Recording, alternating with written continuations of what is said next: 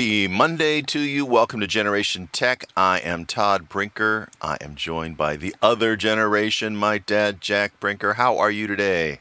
Well, I'm doing just fine. I don't know. There's a lot of other generations, but Well, our other generation. Yeah, you know. So we yeah, record here on Monday, September 25th. And fair amount happening, right? In the in the yeah, in the tech world. So let's get yeah. to it. The exciting good thing is that you got some goodies. Yeah, let's get to it. Last week I said I would have my new iPhone 15 Pro Max here, and lo and behold, it arrived on time. And then believe it or not, and this is almost a first for me, it came in the mail, and I left it sitting on the counter, and I went to go meet my brother and hang out with him for a little while. So I didn't even start setting it up until later that night, and then I let it just run overnight to update all of the apps and stuff. Ah, So usually when something like that shows up, I push yep, everything aside and I immediately open it up and play with it. yeah. So I got to say, in opening it up, it was there were no like plastic tabs or anything like in the past. There was like a plastic tape or something. Everything was paper. So Apple's gone to a non-plastic packaging, as they had alluded to in their event.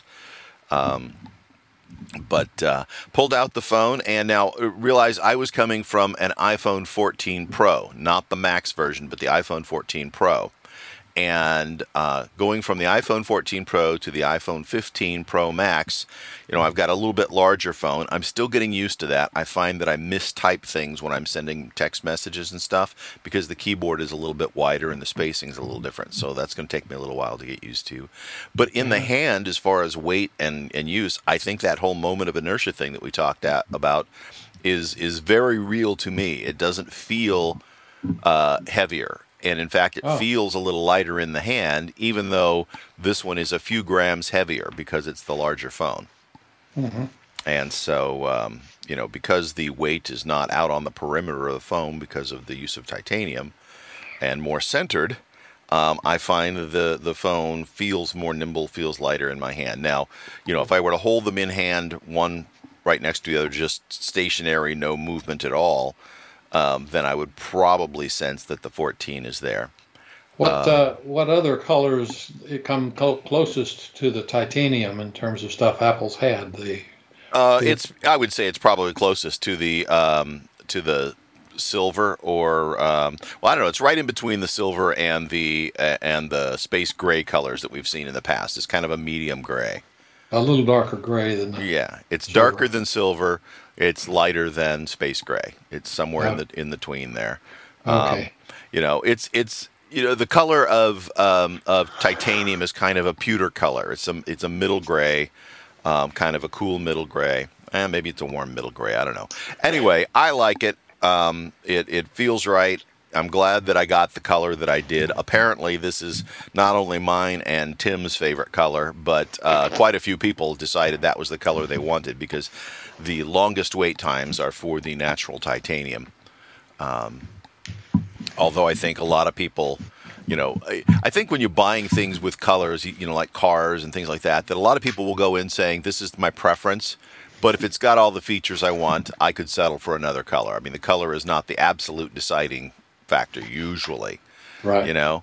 Um, I mean, sometimes, especially if you're like special ordering it, I guess you're absolutely certain that's what you want with a car, but Yeah. It's just the Johnny Ives type that have to have exactly the right color. yeah, this. I've got to get this because it matches my eyes, or whatever. You can make decisions. And I'm not saying color is not important. It's very important, I think. Yeah. But I think that in the scheme of the world of electronics, a lot of this stuff ends up going into a case anyway, and so the case color probably has as much or more to do with anything. In terms of your like or dislike of the Are, device. are you getting a case or do you have a case? And on that front, I do have a case. I had pre-ordered because you could get them the week before the one of the fine woven cases because I'm a guy who's always gotten the leather case. I liked the Apple leather case. It fit right in my hand. It felt good in my pocket.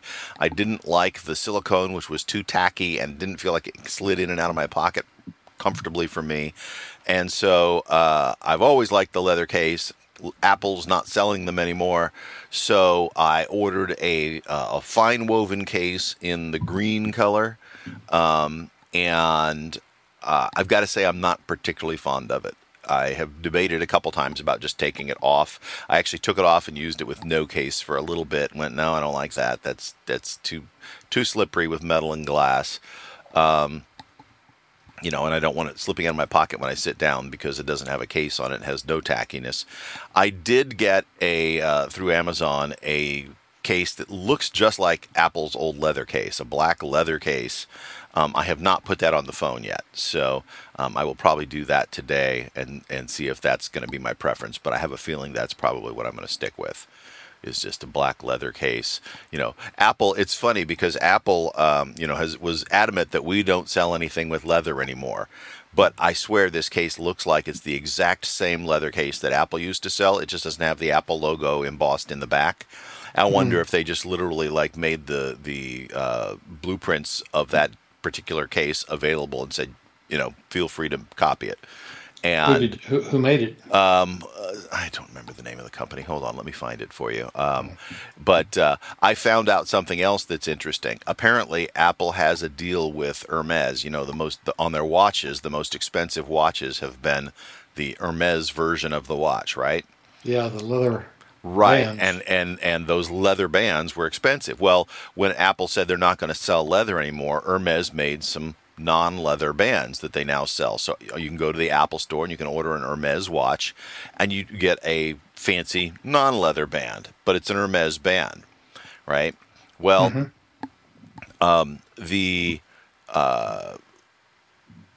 it was discovered that you can go to Hermes's website and buy an Apple Watch with leather bands from Hermes. So the leather bands and the Hermes watch are both still available. Apple's just not selling them. But they're obviously got a deal with Hermes because they're selling the watches, the watches. It's not just the band. So Hermes is now a reseller of Apple watches, and they sell them with the Hermes bands again. So it's funny that Apple clearly said they're deciding they're not going to sell leather, but they're going to help other people provide that because they know there's people out there who want it. Boy, got to be a purist. Yeah, it just seems a little disingenuous to be bragging about we don't sell leather, but then they're providing. And I guess what they would say is that hey, we've always had other people who are resellers of our products. And if Hermes decided they wanted to be a reseller of our product and sell it with a leather band, that's their business. They're welcome to sell things with leather. We've chosen not to. So, I get that, but it's just really, it's one of those where you raise an eyebrow and go, uh-huh. Well, it's the Apple religion. Yeah. Yeah. Okay, I mean, I'm an Apple fan, but really. So things that I found that I like and don't like. One of them is, about the phone. The little button on the side, instead of the flip switch, I just left it at its default for mute and unmute. And they've got it set up so that you don't just tap it, but you kind of tap and hold. And that I kind of like. And I actually like the button. It seems to work well. So, it's I'm pleased with it. The like I said, the weight overall is good. I have found that the nightstand feature that they came out with, it goes out, and then you have to have motion to wake it up. And the amount of motion that I have to wake it up, I might as well get up and get out of bed because I have to shake and move and wiggle and to get the damn thing to wake back up so I can see what time it is. So I am not going to continue to use that. I have an app that I've used for a while that I put on it that just stays on the screen. So that way at night I can look over and see what time it is without having to do a dance to get the stupid thing to wake up. Well, they're just concerned about power, so they think they're doing you a favor. Yeah, power and probably burn in. Yeah. And my feeling is sort of, I'm on the subscription plan with the phone. At the end of the year, if it's burned in, they can replace the screen. That's their business. And if it's burned in too much, I have Apple Care. They can replace the screen again. It's like, I don't care. I want to use it the way I want to use it, and right now it's not what I want. So the case that I got is called a Lonli, Lonli Classic, Lonli Classic, for iPhone 15 Pro Max. It's European Napa leather case, and it's MagSafe compatible. Looks exactly like the Apple case did without the Apple embossed logo on the back. Feels real good in the hand. Like I said, I just haven't put it. I've held it, but I haven't put it on the phone yet. And it is currently unavailable. So apparently a lot of other people also found this, and they sold out. But I've got to say, it feels good. It feels like it was well built. When and if it comes back in stock, it was available in like a dark blue, a tan leather, and black.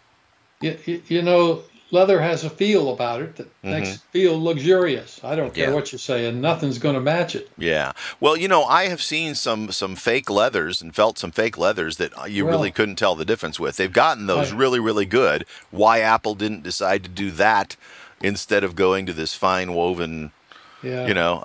If somebody says, "What do you think of the fine woven?" I'm going to go, "It's fine." And that, and that's really how I feel about it. It's like, well, it's fine. It's not what I want. It doesn't give me the same sense of luxury. It doesn't give me the same sense of tackiness. There have been a variety of other people who have reviewed them and said that they feel like they get marked and don't look good very well. Like it's easy to scrape and mark up. I haven't tried to do that because I'm not looking to make mine look bad. I would like it. I would like it to look good and wear for a long time. I'm not confident that's going to happen. You're not a tester. Yeah, well, I have been, but I just don't choose to do that with a $50 case. In fact, I've even thought about putting it back in the box and returning it because I really don't like it. I'm going to use the leather one, I think. Mm-hmm. Yep. Yeah, and in fact, I think I'm coming up on my 2 weeks here. The end of this week, so I've got to decide if I'm going to keep it or return it. But I'm not. I don't hate it. I just don't really like it either. So what about the camera features and stuff you bought it for? Yeah, and the thing is ironically, I've used all the lenses. I went through and looked at the different the settings. The supposed 7 lenses. It takes great pictures. In fact, I think the color balance and stuff looks better than the iPhone 14, which I always felt like they were pushing the color saturation a little bit too much. So I think the pictures look better and even more natural. The 5x zoom works beautifully as advertised, and it's, even though it's a 5x zoom, it's actually got a little bit larger sensor than the 3x zoom does in the other devices, the 14s and the 15 non-Max phone. And as a result, they're able to, I think, keep or even slightly lower the minimum aperture, and so you get pretty bright pictures for a telephoto, or for what they're calling a telephoto lens. I guess a 120 millimeter equivalent is now actually telephoto. I actually like it. I think it takes really good pictures. I'm happy with it. I know I will use the telephoto lens. I've used it for a few things, just a little bit, but rather than digitally cropping in and stuff, I'm going to get better quality pictures at a little bit longer distance. And especially once my sports season starts and I'm coaching, I'm sure I will use that quite a bit. The quote 7 lenses that they have, 3 of them are using the prime lens, and you just tap on the screen where it shows you, ×1, which is the prime lens, and it goes like 24, 28, 32 millimeters. And that's clearly cropping. That's all that's doing. So why they, calling that a separate lens is really disingenuous. Now that is the lens that has the 48 pixel 48 megapixel sensor. So cropping in, when you're using the entire screen space, it's using 48 megapixels and it's pixel packing, so it's using 4 pixels as 1 pixel to give you a 12 megapixel. I don't know. They were doing some weird math and stuff because they said these cameras are now going to give you a 24 megapixel HEIF photo instead of a 12 megapixel HEIF photo, and I don't know quite how that is all worked out, but I think you found a story, and we'll talk about it a little bit later, that does it with video. There are a variety of apps out there that do it with still photos, and what that is give you more manual control over it, so you can really kind of see what is going on. Right. You can adjust the settings that if you're using the built-in camera app, those settings are pretty much set by Apple, and they're designed to be sort of idiot proof, and you don't have to think about it. They just make the decisions for you. If you're a photographer and you really want to have more creative control over images, there's a variety of apps out there that will allow you to do that and treat it more like a standalone camera. And, I've always thought that Apple should either have a basic mode and a professional mode on their camera app, or maybe just have 2 separate apps. And one of them is sort of the point and shoot app, and one of them is the more advanced app that allows you to have a little bit more creative control over the imagery. And Apple has thus far ceded that space to third-party developers, But yeah, I think the camera is an improvement over the 14, which was a fairly sizable improvement over my previous camera, which was an 11 Pro. So I went from an 11 Pro to a 14 Pro. But when you're jumping several generations, I think from generation to generation you don't always see it. But when you jump several generations, it's usually fairly noticeable. I mean, you went from a 10 to a 13, which was 4-generation jump, right? Have you noticed that your pictures look better or have functions that you didn't have before? I mean, you've got more lenses, right? Yeah, I do. I have, but I have 2 lenses now, and I think I had 2 before, so I'm not sure I had more. Mm-hmm. But anyway, I really haven't thought about it in terms of comparing it to the previous phone, other than I just wanted a smaller phone, Right. Yeah. And yeah.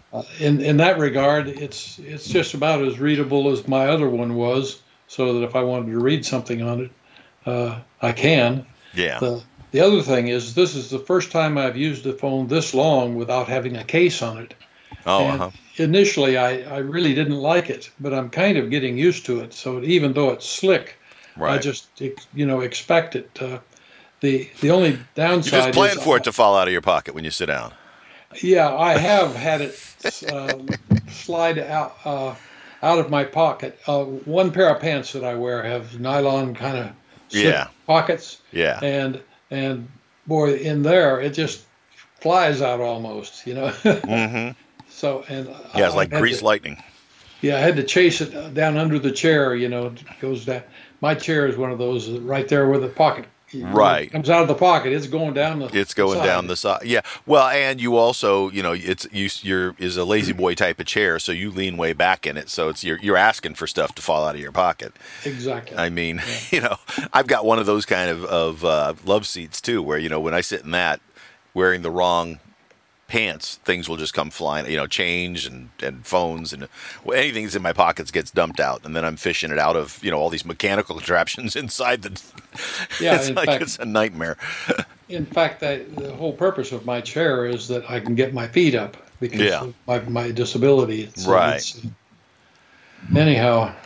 Yeah. So, I'm happy with it. I've got to say, it's. Getting a new phone, it doesn't bring the rush of adrenaline to me like it used to, Yeah. And so I don't get as excited as I once did. I was more excited, about getting it than I was actually getting it. When it got here, it was like, okay, now I got to spend a day, and I say a day. It doesn't take a day, but it took 45 minutes for it to get set up. And then once it's all set up and it's got everything in there, then it starts downloading all of the apps. And so it's set up, but you can't really use it because all of the apps aren't downloaded. And it sort of seems to prioritize the apps that are on the first page of your phone first, which I think is smart because then you can start using it in the stuff that's in the later pages you tend to use less.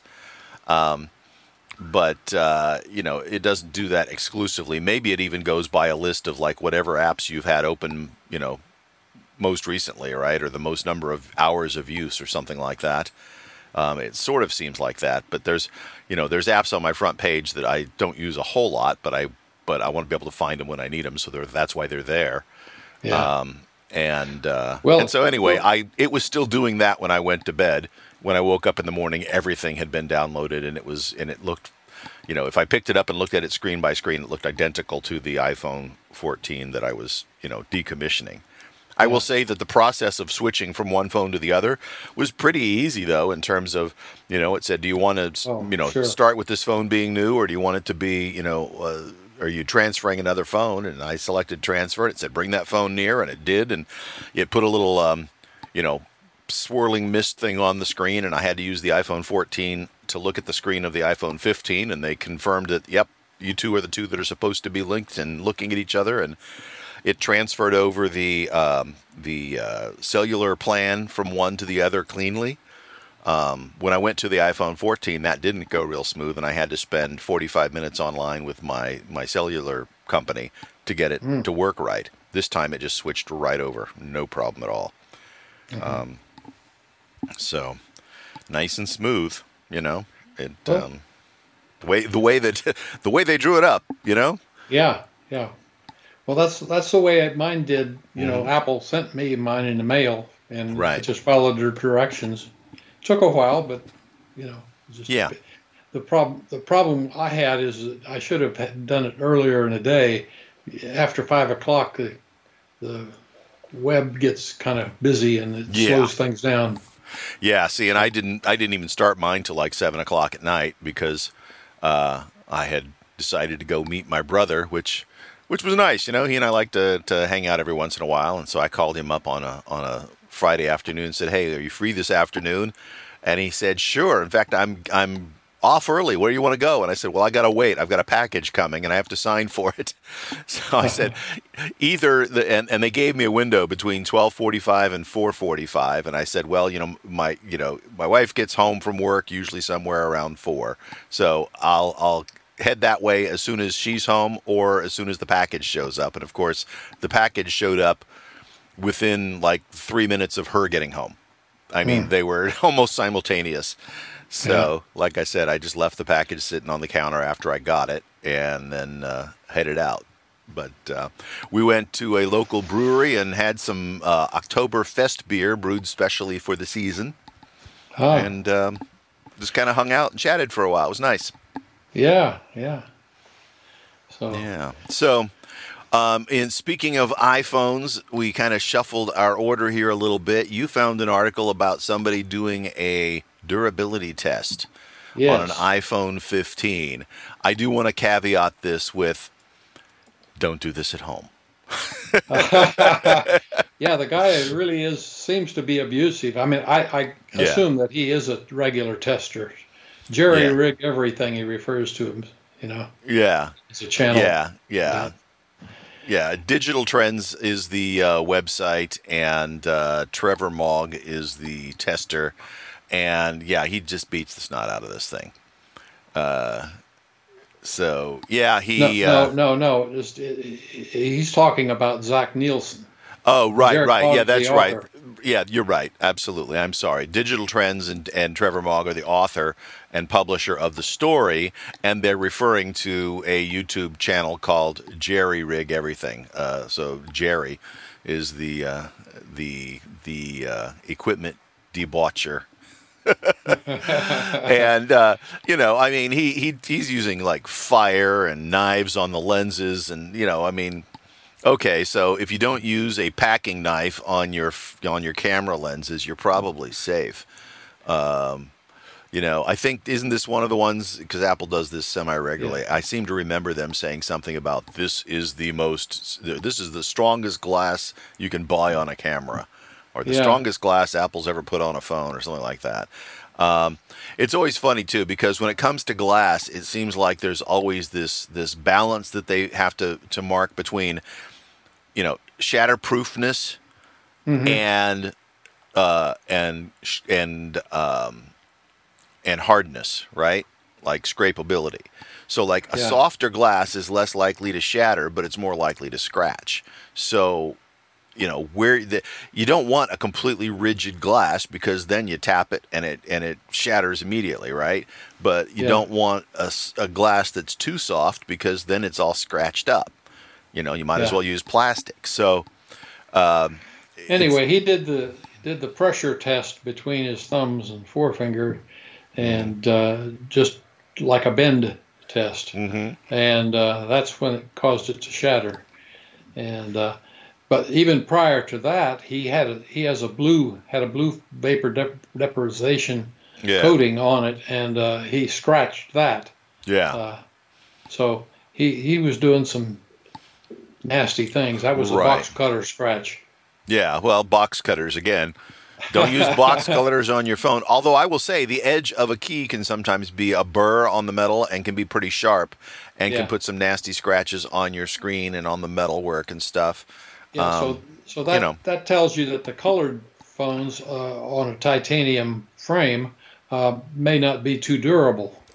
right. And quite honestly, that was in the back of my mind when I decided that I was going to get the natural titanium because, Hmm. you scratch titanium and underneath you see titanium. You scratch, a blue coating on titanium, you're going to see a shiny titanium underneath the blue coating, you Yeah, know? And so I hesitated a little bit. Um, I remember back to the iPhone 5, which was like fully aluminum front and back. And it, by the time I was done with it, looked like a well-worn piece of camera equipment. It had all kinds of little marks and dings on it and stuff, but it actually looked nice. It actually kind of came across as a used patina on it, as opposed to a looking beat up. yeah. One of the things that he mentioned regarding the break is he says the snap was abnormally quick, kind of stunned him. Hmm. Uh, and this was before he was pondering if it had to do anything to do with the grade 5 titanium frame, which is supposedly 3 times more tensile strength than aluminum, Hmm. uh, which or half the elasticity. Right. What I think very well could have happened. There's no guarantee unless you have uh, knowledge of the exact frame uh, dimensions and architecture in the direction he was bending at that bending location. In other words, Right. Apple may have thought, well, I've got a stronger frame here. I can cut down the amount of the size of the frame or something that actually did uh, reduce it to no more strength Yeah. than the aluminum. Uh, you Well, what know, occurred to me was that he's holding it in his hand, and because there's nothing to really grip along the edges, that his hands were touching the glass, and that the titanium didn't give, therefore the glass did. So the glass had to be more flexible, because his hands were putting pressure on the glass front and back rather than on the frame itself. You know what I yeah, mean? And yeah. Well, it's hard to say from his description that he didn't have it on just the glass, although it says the black back glass shatters right, uh, yeah. Well, without too much effort. So luckily, Apple re-engineered their phone, so it's easy to take off the front and the back glass more easy than it was with the 14. So the repair costs are a quarter of what they were. yeah, but just because they said they substituted titanium for aluminum doesn't mean they didn't do something else. True, you're right. Yeah, yeah. If it's twice as strong, they might have used half as much. you Yeah, know. So, yeah. you don't know what trade-offs were selected by Apple in the manufacture of this in terms of what they tried to do. I mean, time will tell. I've had my phone, since effectively Saturday, because like I said, Friday night I did the upgrade and then let it sit overnight to download all the apps, and so didn't really have a phone to use. So I started actually using it as a daily driver on Saturday, and so I really don't have a whole lot of time with it yet. It'll be interesting to see how it wears and if it's if it's got an issue. I know that, remember back when the iPhone 6 Max was out, the large phone, there was a thing about them bending a lot because they, the frame of the aluminum was soft, and then it was, they were large phones, and I actually could set my phone on a table and see that it had bent a little bit. But it never bent enough for the glass to break or for anything to pop out or anything like that. Anyway, another thing that I wanted to say is bend testing is fraught with misleading results depending exactly where you put pressure, right, and in what directions and what the vectors are. So you really don't get a full spectrum of stuff unless somebody intentionally wants to build a chart, of the tensile strength over different parts of the phone. And precisely puts the point of pressure on the chart. Exactly. And if so you have to measure the amount of pressure, the location of the pressure, and the size of the contact spot that you put the pressure into. And it should be obvious that the bigger the phone is, the more likely it is to break. Mm-hmm. Okay? This is a big phone, and so if he had it on a diagonal with a pressure point in the middle and the opposite force on the other side on the corners, then you've created a worse situation. Right. Well, and for comparative purposes and reproducibility, you pretty much have to build a rig of some sort so that you can duplicate that exact same pressure in the same spot the same way. Right. And how large was the contact point? A very small contact point is much more likely to shatter than a a larger one. So there's just too many variables here. Basically all he can say is, "Hey, I broke a phone." Yep.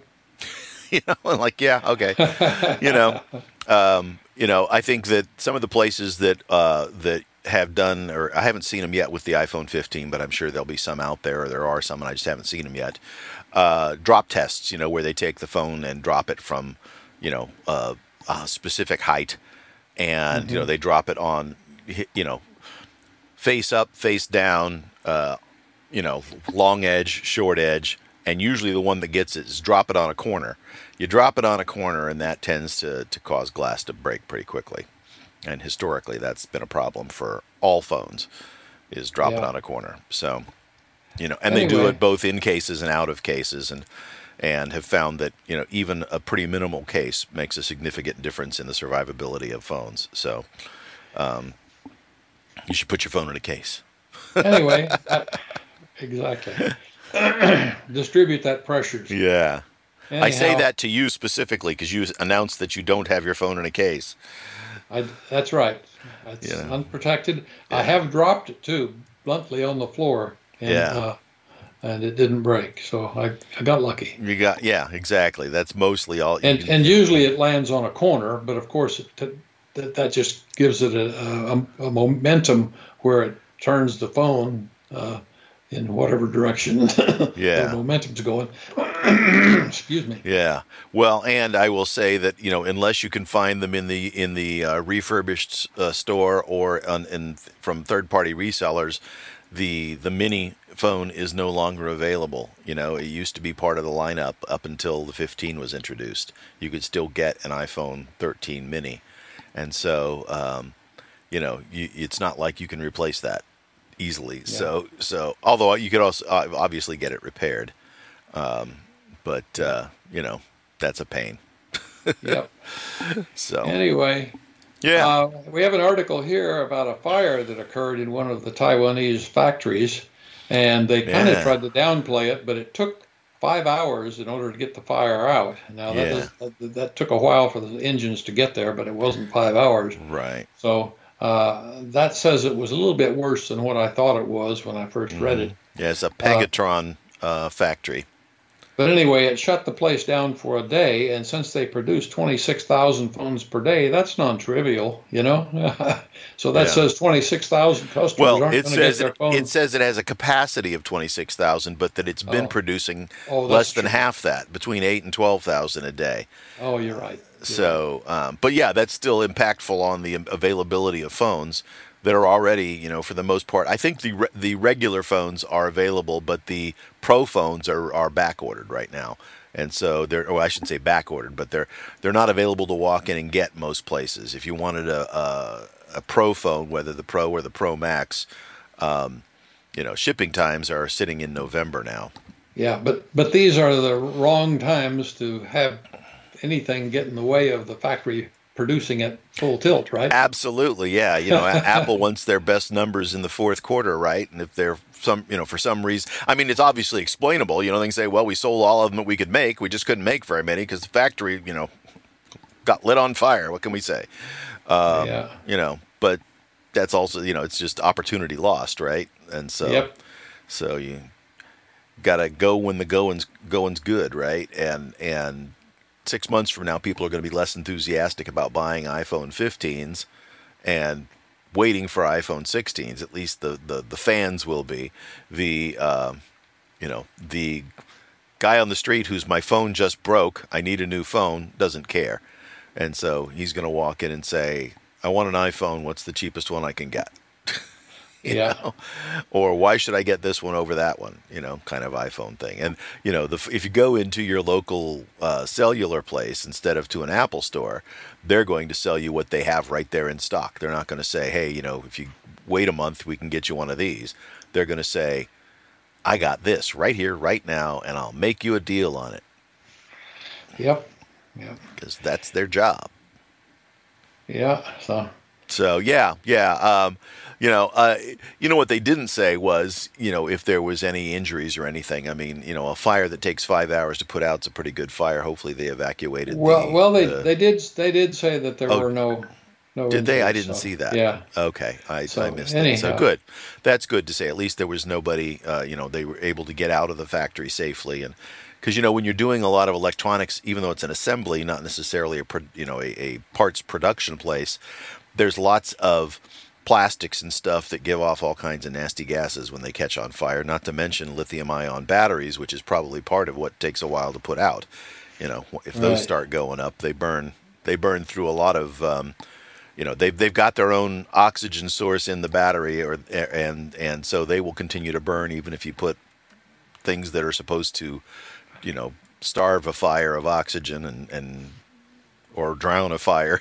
Those doesn't work. You can't use water to put out a lithium ion fire. In fact, that's been an issue with fire stations in California. Is that they now have to, they want to know, is it an electric car that they're going, if there's an accident on the freeway or something, because they will dispatch different stations because some stations have like a foam that they carry, and they're starting to now outfit more and more of the fire stations with that in addition to the tanker trucks, so that they can handle lithium fires with electric cars.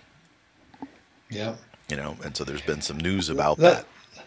yeah, that's the worst thing about the battery electric cars is the fire hazard. Not that it necessarily occurs more often than other accidents, but if you're in an accident, uh, the fire departments just aren't equipped. It like takes 40 trucks of water in Right. order to get one completely out. So Right. And that's why they basically say, they're trying to get this fire suppression foam that's supposed to work better. right. But pretty much what they say is get out of the car, get away from the car, and just let it burn. And they just keep people away from it and let it go Yep. down to a pile of ash because they don't have any good way of putting out the fire. Yep. So, and that's not to say that, cars driving around with big tanks full of gas don't catch on fire and burn badly too. Well, I You know. think there's been two ships of cars that you lost an entire shipload. So there's been some big fires in transport across the Pacific. Yeah, how'd you like to be out in the middle of the Pacific Ocean and have 300 cars on your ship and suddenly they start burning? That's pretty much abandon ship and call for help, right? Exactly. I just got to get out of there. Yeah, that's a bad situation to be in. Yep. For sure. It almost makes you think that they got to start thinking about how to design those ship haulers so that if one of them, if something catches on fire, they can just dump those overboard, right? And save the rest of the ship. Like they instead of just stacking them internally and stuff, maybe like line them up along the edges of the ship and they can hit a button and it just dumps it into the ocean. Then it would probably explode. Yeah, but it's like, get rid of. That's right. It'd be like depth charges. You're depth charging your own ship, right? While I was in the Air Force, in a laboratory, a guy accidentally dropped a lithium bar, and it wasn't even very big, into a bucket of water. Yeah. Off a bench, and he was injured pretty severely. Wow. As a result of that. And so that was a big deal. Biggest thing I ever had to deal with. Yeah. Yeah, you don't realize how chemically reactive some of this stuff is. Yeah. I don't mean to laugh at somebody's misfortune, but you know what I'm saying though, as far as the ships, it's like they maybe need to start thinking about how they stack vehicles and use the ships to transport vehicles so that they can maybe get crap off there and not lose the entire ship and all the vehicles on it. Realistically. Well, my suspicion is that the shipping line had no idea of how hazardous the transporting cars were, but they do now. Yeah. They certainly do now. So I would think that, I mean, they want to pack as much stuff as they can onto a ship. So they're not, because one thing would be, spread them out, right? So they're not next to each other. But, they burn also very hot. You don't want them to damage the ship itself, right? So ideally you just jettison the burning car and save the ship and the rest of the stuff. But like you said, if that means that things go boom, that's not very good either. And plus you're dumping some pretty toxic stuff into the ocean, which is also not good. So, there's not a good answer here. Nope, there isn't. But if the choice is dump toxic stuff in the ocean or a crew maybe is at risk and they die, then you dump stuff in the ocean, right? I mean, you make choices. Yeah, I don't know. That seems like a lose-lose option. Glad it's not my problem. Yeah. As time goes on, there's still lots of work to be done in this arena of batteries. Right. It's I kind of I'm on the side of battery assist on the hybrid solution. Yeah. It's a more complex system, and it's a less reliable system than either more mechanical stuff, more repairability issues and things like that. But yeah, I'm with you. There's a commercial that's been running lately about a plug-in hybrid, and it'll go up to 100 miles all electric, but then it switches, and I think that makes a lot of sense. There's also, I think last week we talked about the Honda system that is basically it's a plug-in hybrid, and it does have a gas engine, but the gas engine is basically a generator for the electric drivetrain. And I think maybe that's a good way to go too. Yep. So your energy storage is still liquid gas that we're used to and you can refill quickly and is available all over the place. But you can optimize the engine running that drives the generator because it's not your drivetrain, so you can just sit it there and idle it at whatever is the best speed to create the least amount of pollution and the most amount of electricity, right? It still needs a battery buffer though. Oh yeah, it still has a battery in it, but it's a smaller battery. Yeah. Yep. Yeah. So anyway, that's the real question. I don't know whether they put a bigger battery in this 100-mile pluggable hybrid or what. Yeah. Well, it's a plug-in hybrid, There's several of them out there. A lady, But young lady who was my assistant coach has a Hyundai. No, is it a Hyundai? I think it might have been a Hyundai. That's a plug-in hybrid. Hers, it'll go about 30 miles on electrical charge, and she lives about 20 miles from her college, and so but they've got chargers that are available if you get there early enough to get a spot on one. So she intentionally signs up for early morning classes. So she gets there in the morning and charges it. So she goes there on electric power, and she comes home on electric power. Unless she just happens to get there too late and somebody else is taking the charging spots, and then she has to drive home with gas. But she's basically non-polluting, or I should say centralized polluting, depending on the electrical source. Right. Yeah. Speaking of which, I think I shared a screenshot with you yesterday at some point. I just wanted to share something that I noticed, and I didn't remember them saying anything about it at the event. But if you go to your home app on your iPhone now, up in the right-hand corner is a grid forecast. And it will say cleaner, not cleaner, and it'll be either red or green. And cleaner means that wherever you're at that moment, a good portion of your electricity is coming from clean sources. What's that based on? I think they probably have done some, they get information from the electrical companies as to, when they're using cleaner energy and not, and especially with solar, obviously during the day you can have access to it, at night you don't.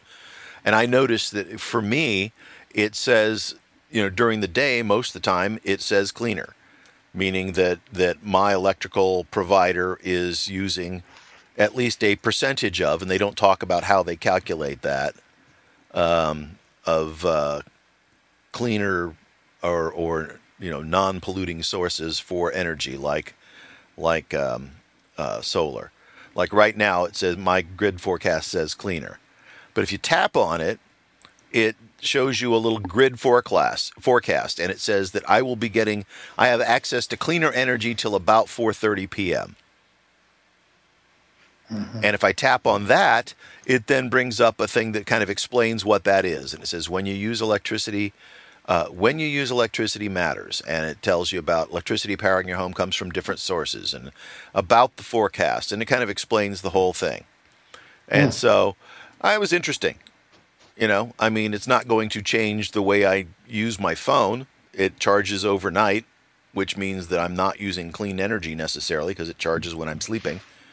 But I don't know that I'm going to not charge it overnight and then charge it when I get up, when I need to use it. That seems backwards to me. So I don't know a way to. But there maybe are some people who are going to say, I'm going to do that. I will, not charge it overnight, but when I get up in the morning, I'll, put it on the charger while I'm brushing my teeth and getting going, I think it's just a dang guess. It's not very sophisticated, because once you put energy out there on the public market, it's available for long distance if it had to, if everything else went down. But of course, it's going to go to the most direct site. For example, the closest thing to me on my electrical system is a nuclear power plant. So I basically say, or assume, that I get 100% from there. It's not quite 100%, I'm sure. Sure, yeah. But that's the assumption that I would make. Yeah, the electrical grid is called the grid because it's all interconnected, and so they pipe energy around as needed.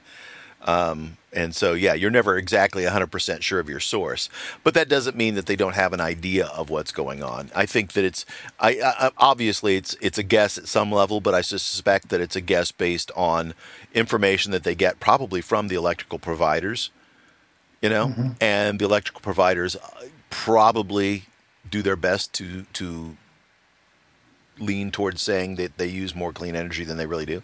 So it's probably not the most accurate thing in the world. Is there a way to get rid of it off the face of the phone? I have not found one, but I just noticed it's up there in the corner now, and so I tapped on it to see, well, what the heck is that? And it's weird that it's in home, because that's where you manage your smart home devices and stuff. It's not. I would have expected it to be like in the battery control panel. You could see whether you're using clean, what they perceive to be cleaner energy or not cleaner energy. That's with iOS 17. Yeah. Yeah, and what I haven't done is check to see if it's on if it's on the older phones. Is that something that's only showing up on the iPhone 15 or is it on older ones? I don't know. Well, on mine, I've got stuff on the screen that I didn't put there. It says lights, none responding. So that's like the home application, right. And then weather on the left. And this is underneath the time, which is digital time here at the top, and along with the date. So have you launched the home app? See, if I touch that lights thing, it says that it launches it automatically. So if I wanted to go into the home, I can go. I go in where I have speakers and TV, none playing. Right. When up in the top right-hand corner of that screen, it should have like the name of your home, and right to the right of that is where it has the little grid forecast identifier. Well, mine says energy, okay, and under that, grid forecast.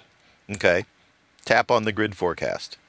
Does it say cleaner or not? When you use it, doesn't say anything about clean. It's just like an information sheet, just tell you what electricity's all about. Interesting. So I wonder if certain areas it works, in other areas it's not set up to do that. So it doesn't really talk about whether you're using cleaner or not cleaner energy. And like you said, you're near a nuclear plant, so your energy's coming from there, and I was curious to see if Apple would categorize that as clean or not clean energy, Well, this article talks about carbon emissions. Right, and nuclear is zero carbon emissions, or nearly so. I mean, if you're counting the transport of the fuel rods back and forth, there's vehicles and trucks doing that, so there's some carbon emissions, right? It's not, But, I mean, shoot, when you set up a solar farm, somebody's got to drive all the parts and pieces there to assemble it, right? So that's all coming on a truck as well. So, how nitty-gritty do you want to be in terms of how far back do you want to go? See, what it says under the grid forecast, the first thing is an asterisk in a circle, and then it says no location access. So that means they have no contact, I guess, in my area. Well, no, what that probably means is that your home app has not been granted location access on your phone. That's something you have to explicitly do. You have to say, I want it to have access. It's like when you set up your home, you can tell it. You can tell your phone, on your phone, you have control over which apps do and don't know where you are because, they don't want, third-party apps automatically being able to track you. And so you have control over that in the Apple world. And so you could probably go into settings and change that if you wanted to, and then it would know where you're at and know whether or not you're using clean or dirty energy. Well, I wouldn't do that for the purpose of this energy app, I'll tell you for sure. Yeah. Well, it's not an energy app; it's your home app for home automation. But yeah. Well, the only reason I would say to do is just out of curiosity, because I'm curious as to how they would categorize it. But I suspect you're right. Since they're talking about CO2 emissions, then they're going to say that you're using clean. You're probably using clean energy 24 hours a day. Whereas where I'm at, there's a huge solar farm out in the desert as you head out towards Las Vegas. And so I suspect we get a fair amount of energy from there during the day, but obviously at night we don't get any energy from there. So I have two devices in my home. Three. Apple TV not playing, HomePod is paused, and on my back porch I've got a Wemo smart outlet. Right. And I hardly have used that thing, and it died. It's not working. Oh. So I can't I turn it on and it doesn't turn it on, So I had it connected to my waterfalls out there. Right. And Mom wanted to use it one day, and she says, how come it doesn't go on? Yeah. My experience with some of that stuff is go unplug it, let it sit for a little bit, and then plug it back in, and it'll maybe reset and come back to life. I did all that. Yeah, it's just dead. Well, the other thing is you bought an outdoor switch, or at least you're using it outdoors, so that's that's a tough environment sometimes. Yeah. So anyhow. Yeah. Of course, the other side of that is it's home automation, which means that by definition, it's not going to work probably a larger percent of the time than you'd like to admit. Yeah. Speaking as a person who's got a lot of home automation in his house, and half the time it's not working. You know, I've got an automated switch to turn on and off the a whole house fan. Hasn't worked for a week. You know, in fact, it was working great until they upgraded to iOS 17.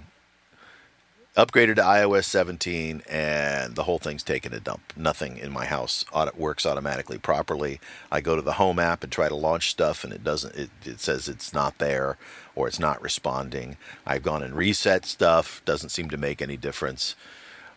I'm really frustrated with the whole HomeKit home automation thing. I thought Thread was supposed to make things better. By the way, the new iPhone 15 phone has a Thread radio in it, so it should be able to talk directly to devices and make it even more reliable. And thus far, I have seen that nothing works. It has made everything worse, and there's literally no way to troubleshoot. There's no log of what's going on. There's no error log to see if something's in a state that you can reset. They give you no tools with which to troubleshoot this whole process. It's just a garbage fire from top to bottom. And Apple, shame on you. That's my response. Is Apple, shame on you. They do things well, but granted, Apple may come back and say, well, it's not our fault. It's all these third-party automation devices. Well, fine. Then you should make some first-party automation devices so that the whole thing works. Because right now the whole process is an embarrassment. Yeah. Yep. Can you tell I'm angry? I'm a little bitter about this.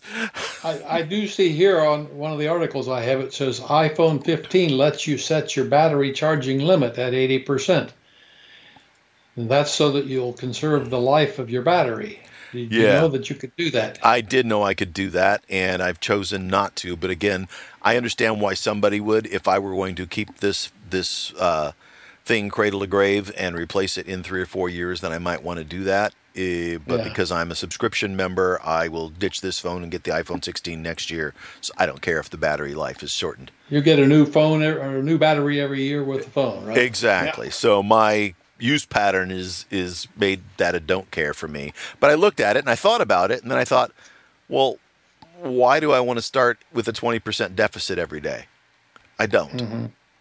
I don't, Now, going to a bigger phone, a 20% deficit still probably gives me as much battery life as I had with my iPhone 14, which I think, if you recall, my iPhone 14 had dropped down to below 90% battery availability. So its battery did not last very long. It was in worse shape. Its battery was in worse shape after a year than the iPhone 11 Pro was when I upgraded to the 14 after having had it for 3 years. So there was something not good about that iPhone 14. I haven't seen any articles about. There were several articles. There were several articles about people saying, "Hey, how come my iPhone 14 battery looks, is not holding a charge very well compared to other phones?" It's there was clearly something about the iPhone 14 batteries that were not, or at least the iPhone 14 Pros that I had, that were not having the longevity that they should have had. And I was super unpleased with that. I've got to say that of all the iPhones that I've had of all the modern ones, I should say modern ones, the ones that don't have Touch ID, right, which means the 11, the 14, and now the 15. So there's only 3. It was my least favorite. I liked the 11 phone a lot and kept it for a long time. I didn't think the 14 was that great of a phone, and it had weird little flaky things that seemed to happen to it, and the battery wasn't great, and I didn't think it was a great phone. And it may have just been that particular one. I maybe just got a phone that wasn't terrific, but yeah, not one of my favorite phones. It's anyway. I'm going to change topics on you. Yeah, you and I are both DuckDuckGo users. We are, and they are now in the business of complaining. I'm wondering if they're going to go under at some point. They're not able to penetrate enough of the market, apparently. Well, here's where that's coming from.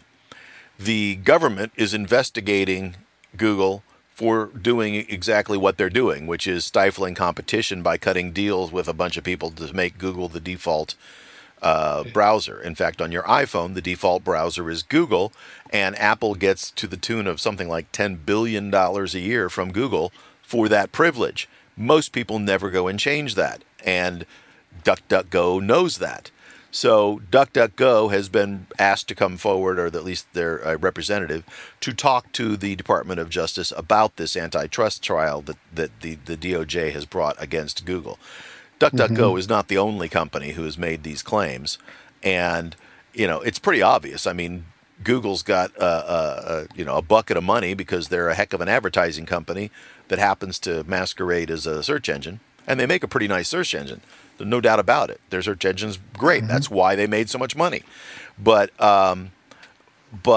they have now done what I think are some pretty, anti-competitive things in terms of paying off basically all the major platforms to make them the default search engine. And I say all the major platforms. I don't believe they're the primary search engine or the default search engine on Windows, because Apple or because Microsoft sells, pushes a competitor with Bing. Yeah. But other than that, I think just about even on like some gaming machines, Sony gaming machines and stuff are have browsers in them, and the default search engine is Google. It's the if you choose not to use Google's web browser, Safari on all the Mac devices is the default search engine is Google. If you go to Firefox is probably the only other alternative browser out there, and your default search engine is Google, and Firefox can do that because they and I think continues to exist as an independent entity because Google pays them a ton of money to make Google the default search engine. So, there's I think no doubt that and they like to keep that number high because Sure. that allows them to charge more for their ads. Yeah, absolutely. I don't think there's any denial that they're doing it. The question is it something that rises to the level that the Department of Justice says, that's just unfair competition, and it's not something we're going to allow you to continue to do. Because effectively, Google has a monopoly on this. I mean, there's, the next highest one out there has, like what they're saying, DuckDuckGo handles 2.5% of search queries. Now, I'm sure Google's going to say, well, wait a minute now. Bing is the default on Windows, and Bing has, insert however many they have. So we're not a monopoly. I don't know. It's the same kind of thing that they say about Apple, right? Apple's not a monopoly. They don't even sell the most phones in the world. They're less than 50% of the phone sales, Right. But in our country, they dominate the most categories of phone use. So, Yeah. but they're not a monopoly. So maybe we need to modify our monopoly laws a little bit. But they are in the sense that they do think they can afford to do things like paying Google to have the best search engine on their phones. They don't pay Google. Google pays them. I thought I said that, but yeah, you said anyway. it backwards. But Google's already the default search engine on all the Android phones, and then they pay Apple to be the default search engine on Apple phones. So the bottom line is they're the default engine on every phone sold. Yeah. Because there really is no third operating system. I mean, there are some minor ones out there, but there's not really. Yeah. And in fact, ironically, some of the major Linux distributions also get money from Google to make Google their default search engine. Yeah. Doesn't Google package information they gather from all of this search stuff to sell to other people, right? Yeah. On So, top in other words- of using it to target their ads, they also then sell that information. So yes. Yeah. So that's their primary business. Well, the primary business I think is selling people's information. I think their primary business is the ad sales, and they use people's information to target the ads, and that's how they make a lot of money. But then they, on top of that, also sell the information. So yeah, they don't miss a trick when it comes to making money with your information. Whether they use it themselves or they're selling it to somebody else. So yeah, I think that the Department of Justice needs to look very carefully at this and say, is this something that we feel is detrimental to our society, and how do we proceed, and then also, even if it is detrimental, is there a law that's being broken? And that's the other thing, right? I mean, they don't have any. They're toothless if there's no law being broken, and I'm sure Google's going to make that point. It's like, well, you may or may not like what we're doing, but we're not breaking any laws, which means then that you've got to get a law passed, right? If you want to take action. So I don't know. It's a complex thing. We'll see how it all plays out with the DOJ antitrust. Boy, I'm getting tongue-tied. What would you trial have if you were advising our government to deal with it? Let's just say they find that they really do have a monopoly. Well, I mean, if they find that they actually have a monopoly, then there's plenty of laws out there that handle monopolies. And of course, the nuclear option is divest the ad sales from the search engine company, right? They break Google up like they broke up AT&T. But if you're going to look at that, then I think you've got to also look at the sort of default monopoly that Apple sort of has in the phone world, and say, is that something that we have to? And so I'm sure that Apple is looking at this very carefully too, this thing, to see how it goes and which way the wind's blowing politically, because they could become a target as well. So I think, quite honestly, that it's, while some of this is not good for people, Google going out and selling ads in and of itself is not a bad thing. I think that they may come back and tell Google, okay, you can continue to sell ads, but you can't buy up the default position from everybody. And so as a result, you can only be the default position in a certain percentage, and they'll figure out what that is and then tell Google that, or they'll do something. Remember, Europe did this with browsers back when Windows was dominant, and Europe said, I guess they're still technically dominant. There's a lot more Windows computers sold than Macs. I guess, honestly, it's not true. What's dominant is mobile platforms now. Right. But remember when Europe forced Microsoft, when you were doing your Windows install, to select your browser. And the rule was that, you had different companies could apply to be on that list. And when they'd applied, then you had to randomly sort them and make them available to people to pick the browser they wanted.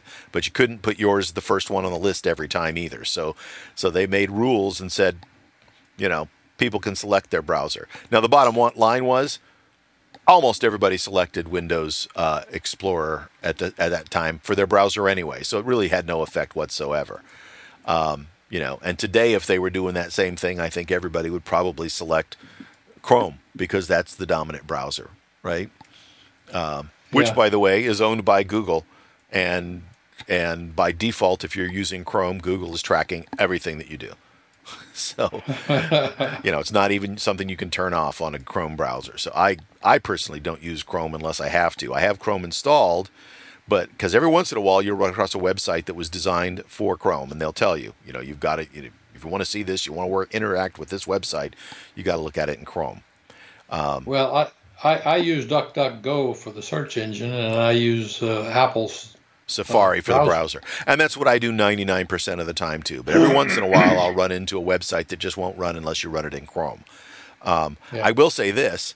I don't have it right now, but I used to have the open source version of Chrome, Chromium, available. And that open source version didn't have any of the code for tracking and stuff in it because it's open source.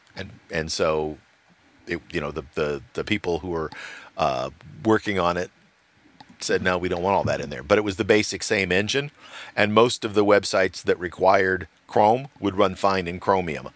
And so I kept Chromium on my device so that I could run it in Chromium if I absolutely had to use something other than Safari.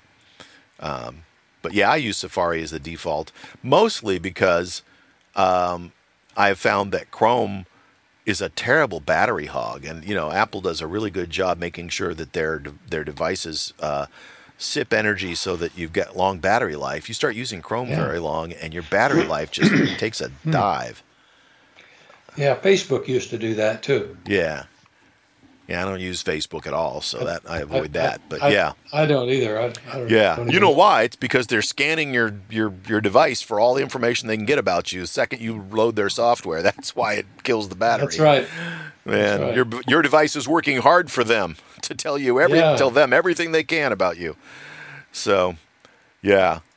No, I quit Facebook a long time ago when I discovered that I was playing music and my music would shut off randomly, and then I started discovering that every time my music would shut off, Facebook was relaunching their app and it was playing silence, so that's how they would relaunch their app automatically, even though I would shut it off and get it out of memory.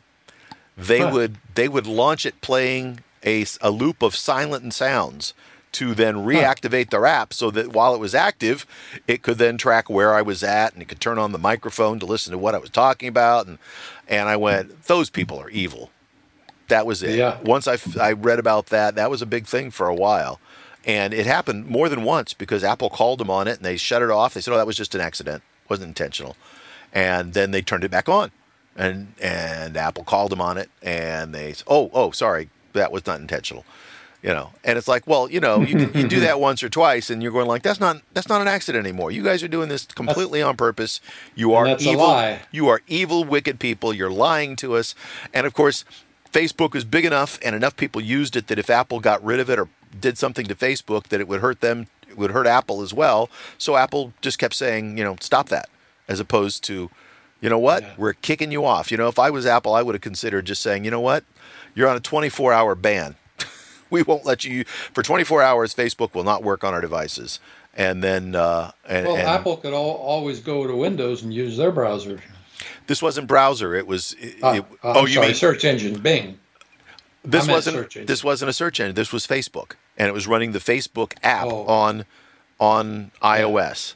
So it was the Facebook app, and so and that meant that somebody would have to go to another device to use Facebook for that period of time or something. It would be inconvenient. But Apple didn't want to get that aggressive with Facebook. But these days, Facebook's not the powerhouse it once was. I think if they tried that kind of shenanigan now, Apple might tell them, you know what, we're done.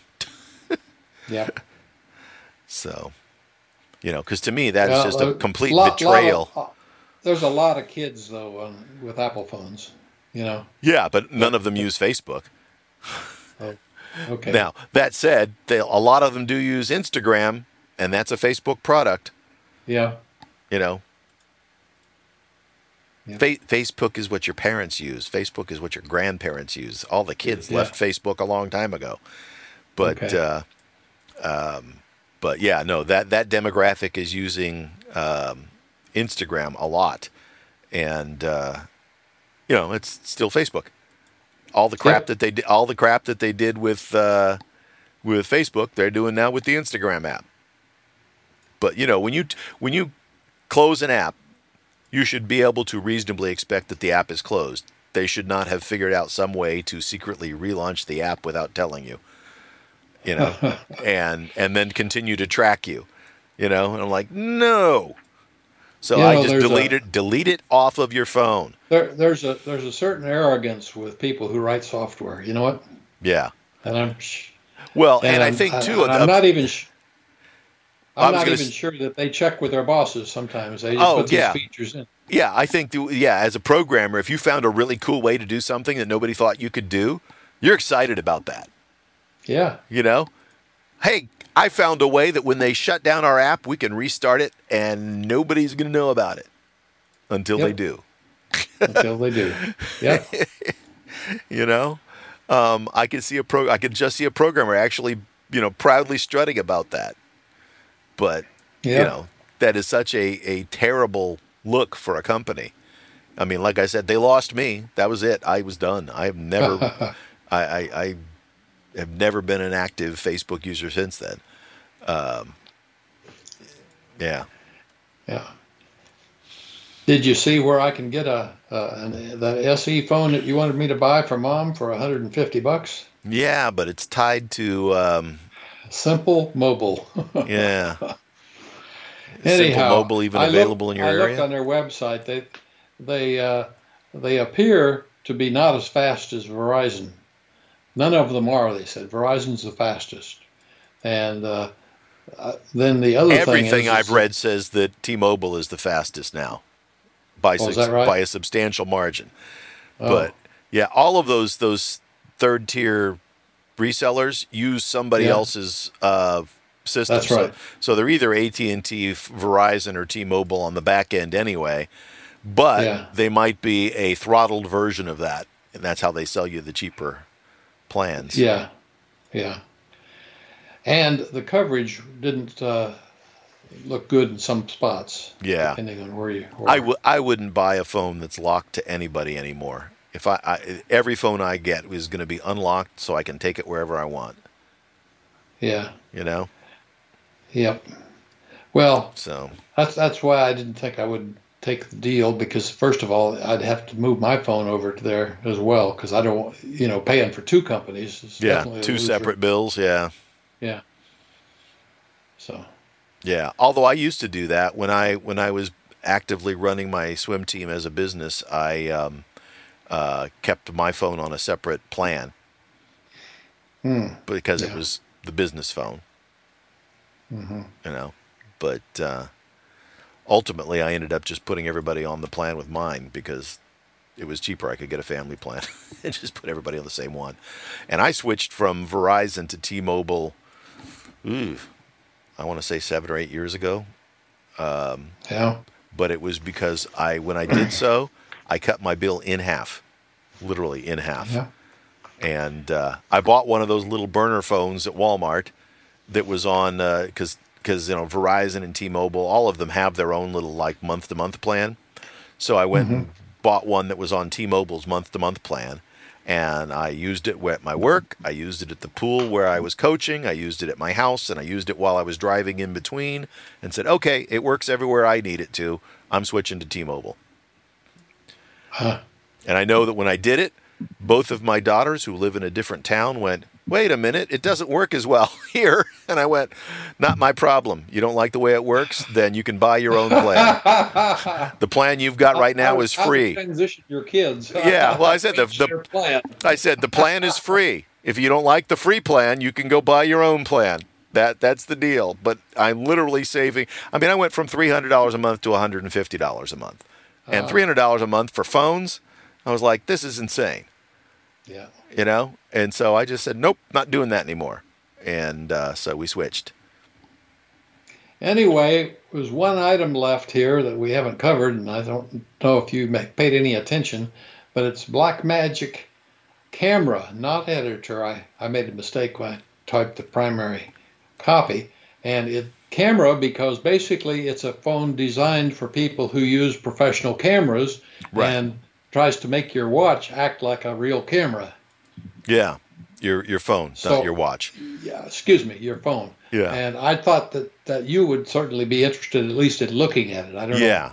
The Blackmagic Corporation is famous for making affordable professional video equipment and high end. They were like, when everybody else was happy doing 1080p, they were selling 4K computers or cameras that didn't cost $100,000. Theirs cost $20,000, which is still a professional camera. You're not going to go out and buy a $20,000 video camera, but it was a heck of a lot cheaper than the, like I said, $20,000 Sony and Canon 4K cameras.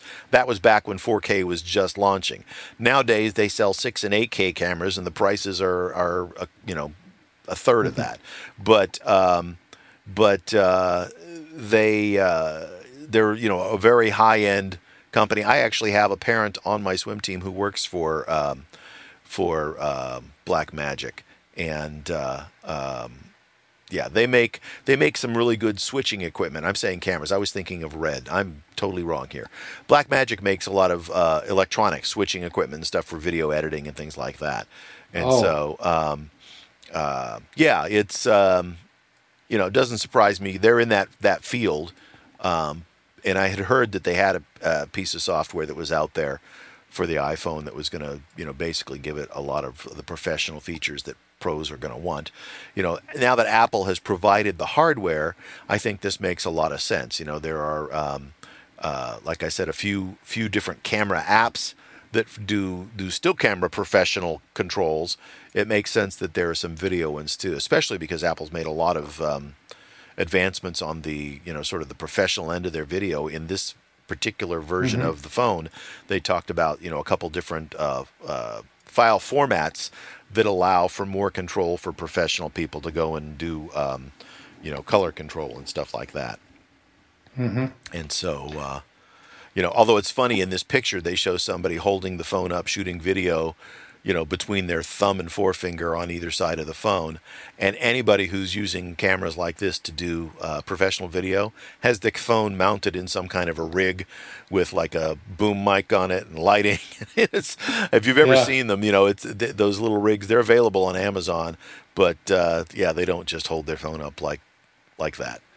Well, it says in this thing, this description, one of the neat little tricks is you can shoot 16 by 9 or vertical aspect ratios by holding the phone vertically, and yet it'll still take the picture like as if it's horizontal. Yeah.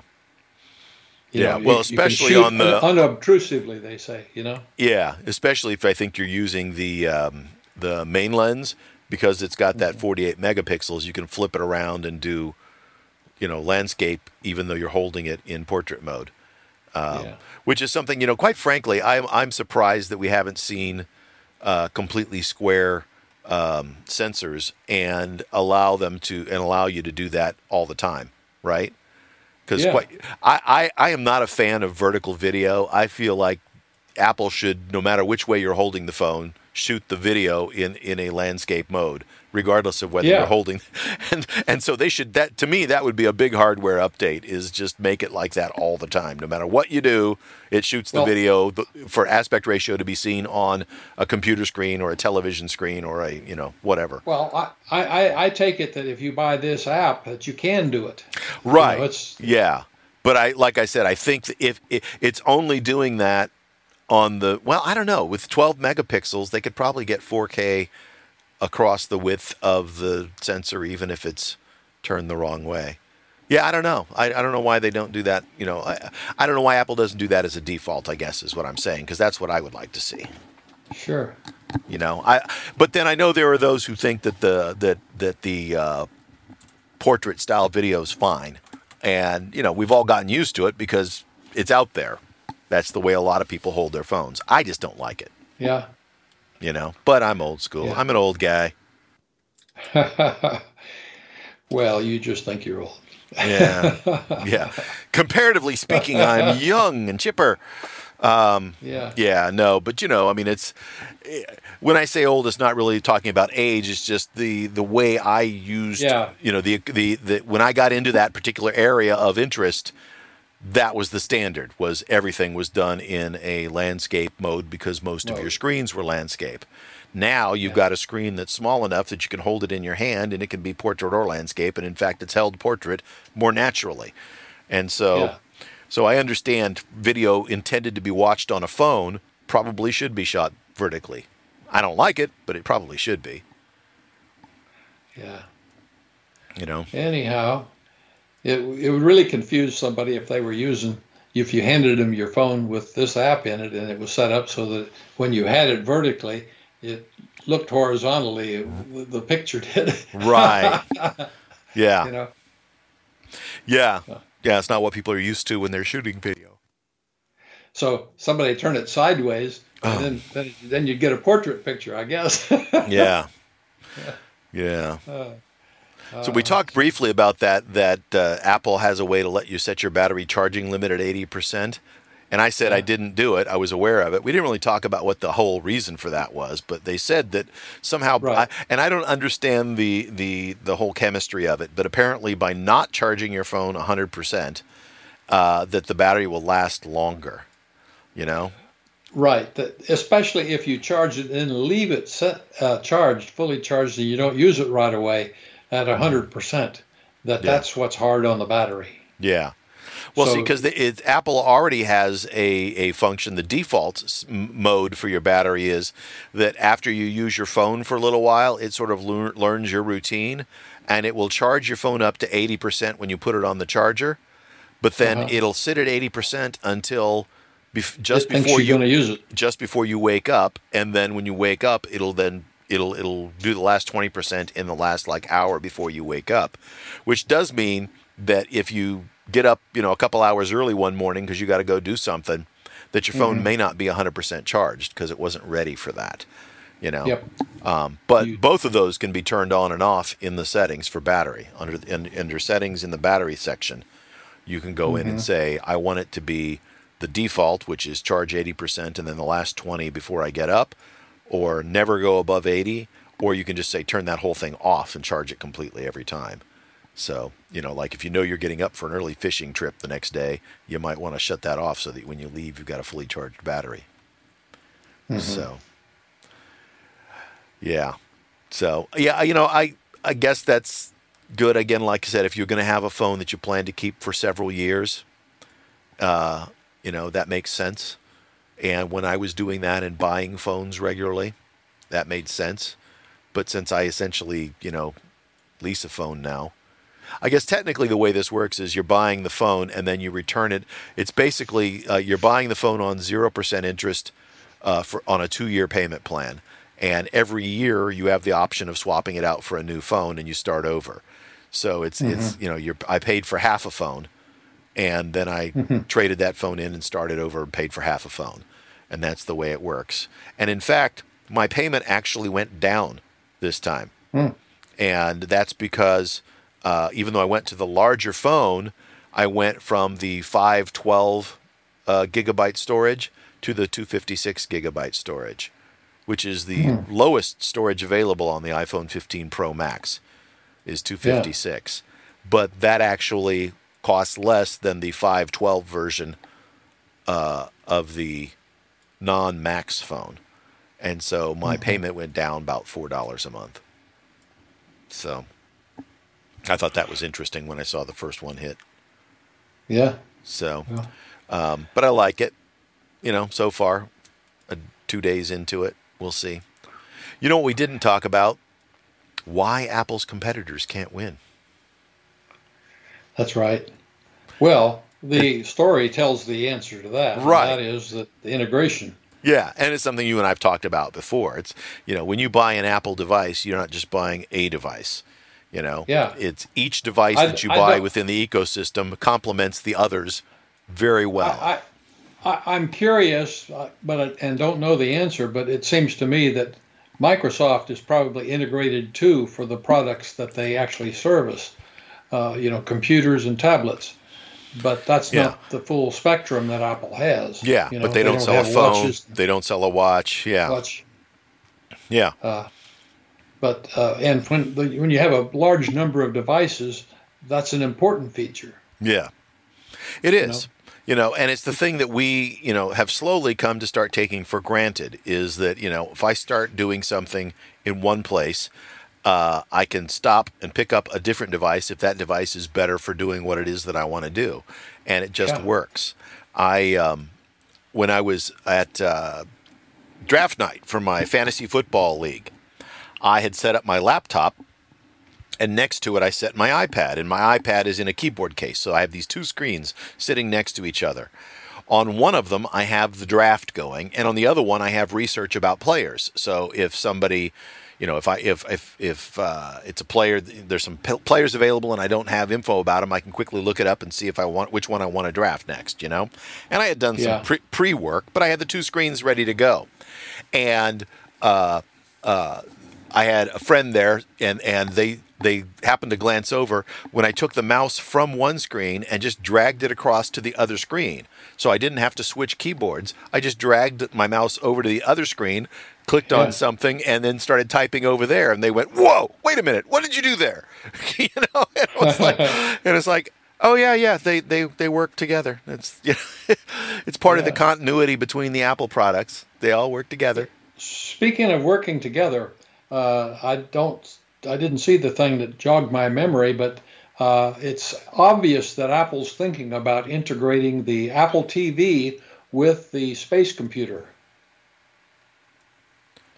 Integrating in what sense? I saw that. Well, because that's where you get a lot of your content is through the Apple TV. And so you got a wonderful display that's on your space computer to use that content. And so I'm thinking that there's going to be a major upgrade to the Apple TV sometime next year in conjunction with or prior to the space computer.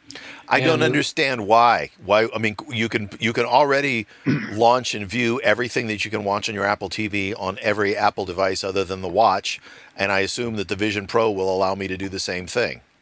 There'll be a Netflix app and a Disney app and an Apple TV Plus app on the Vision Pro, and I can watch it directly there. I don't need an Apple TV. So why?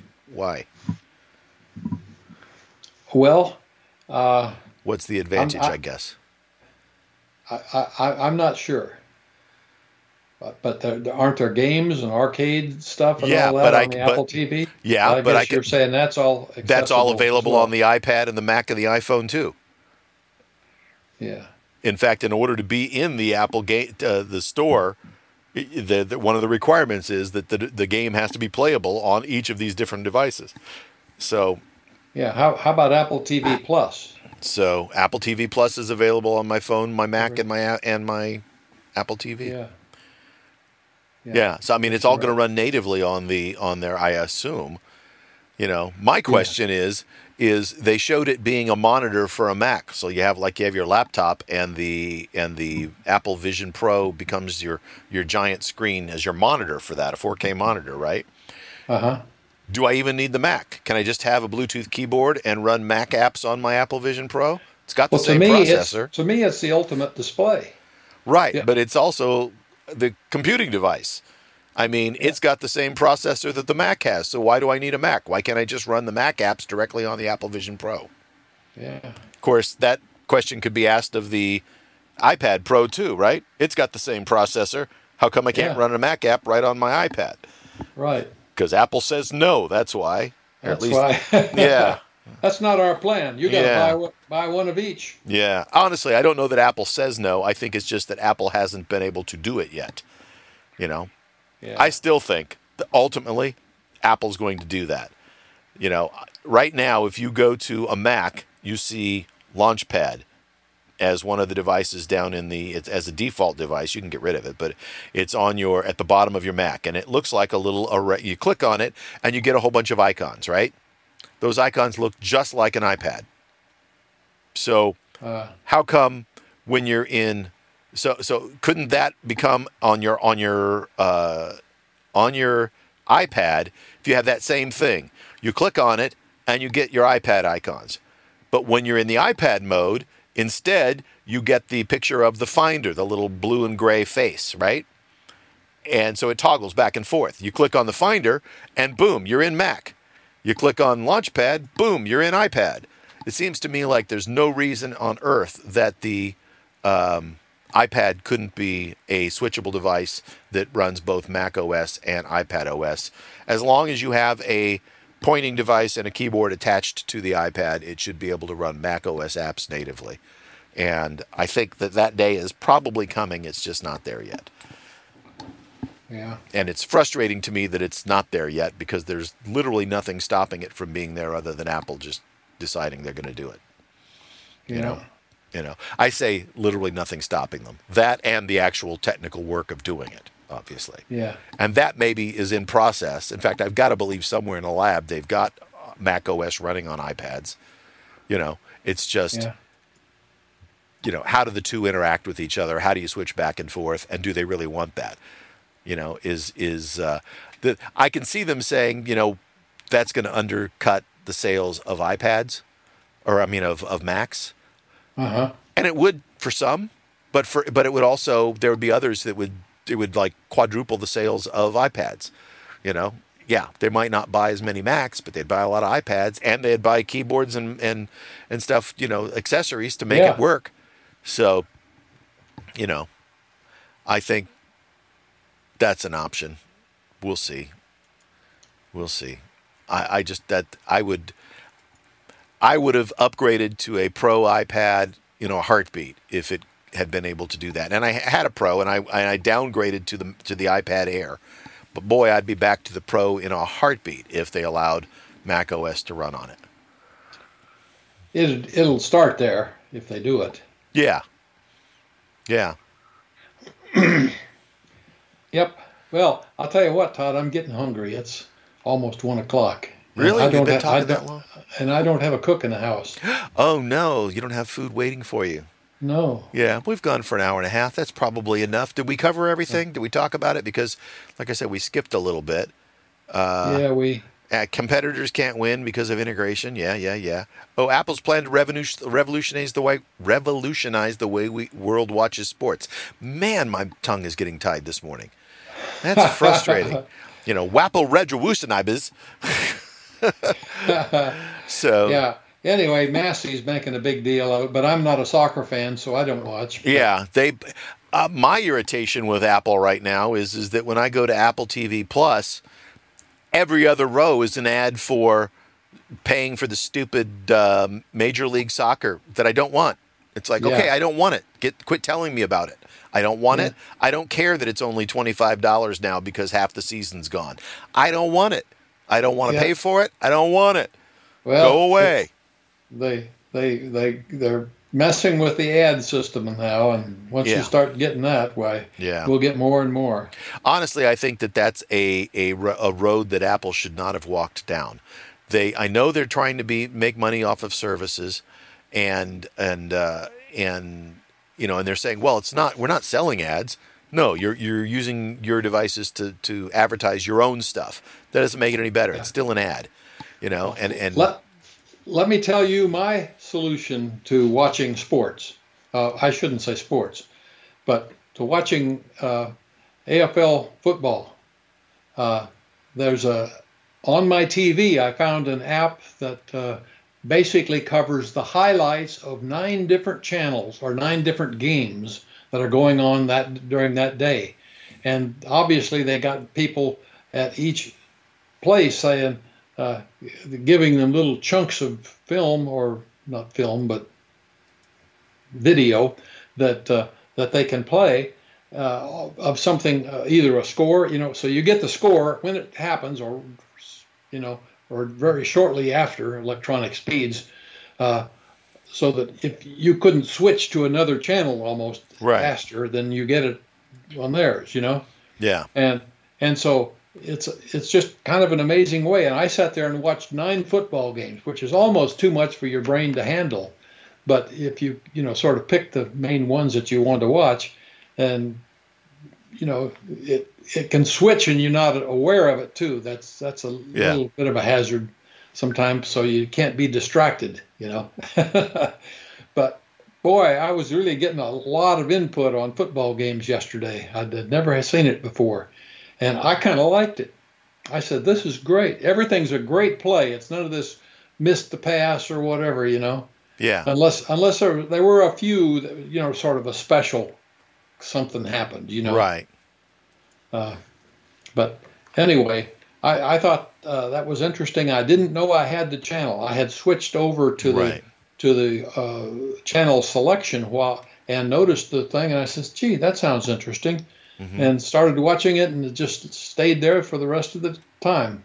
Yeah, there's a channel that's available on a lot of service providers called the Red Zone, that's done by NFL, and it bounces back and forth between all the NFL games, and it'll split the screen with multiple games, or it'll go full screen if there's a game that's if a team is inside the 20 yards. Area that's called the red zone, because that means that they're probably going to score. There's a good chance they're going to score. So the red zone basically bounces around between all the games that are going on, showing you people who are getting ready to score.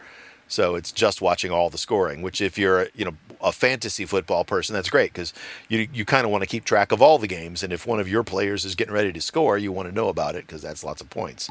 So that's interesting. And then I have DirecTV satellite, and they have a channel called Sports Mix, and they usually have 6 different sports things going on Sports Mix.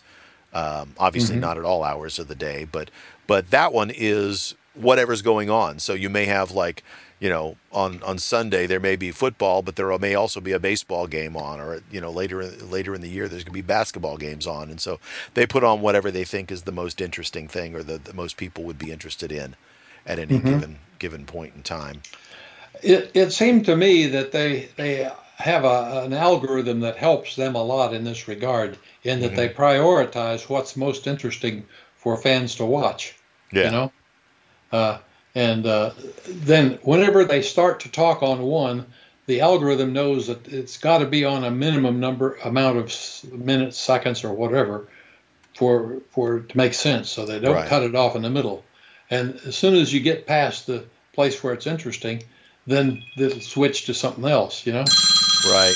Whoops. Haley's trying to, that's Haley. Well, that's where your wife is. She's over there, so that might be her. So why don't we call it a day and you can talk to the phone?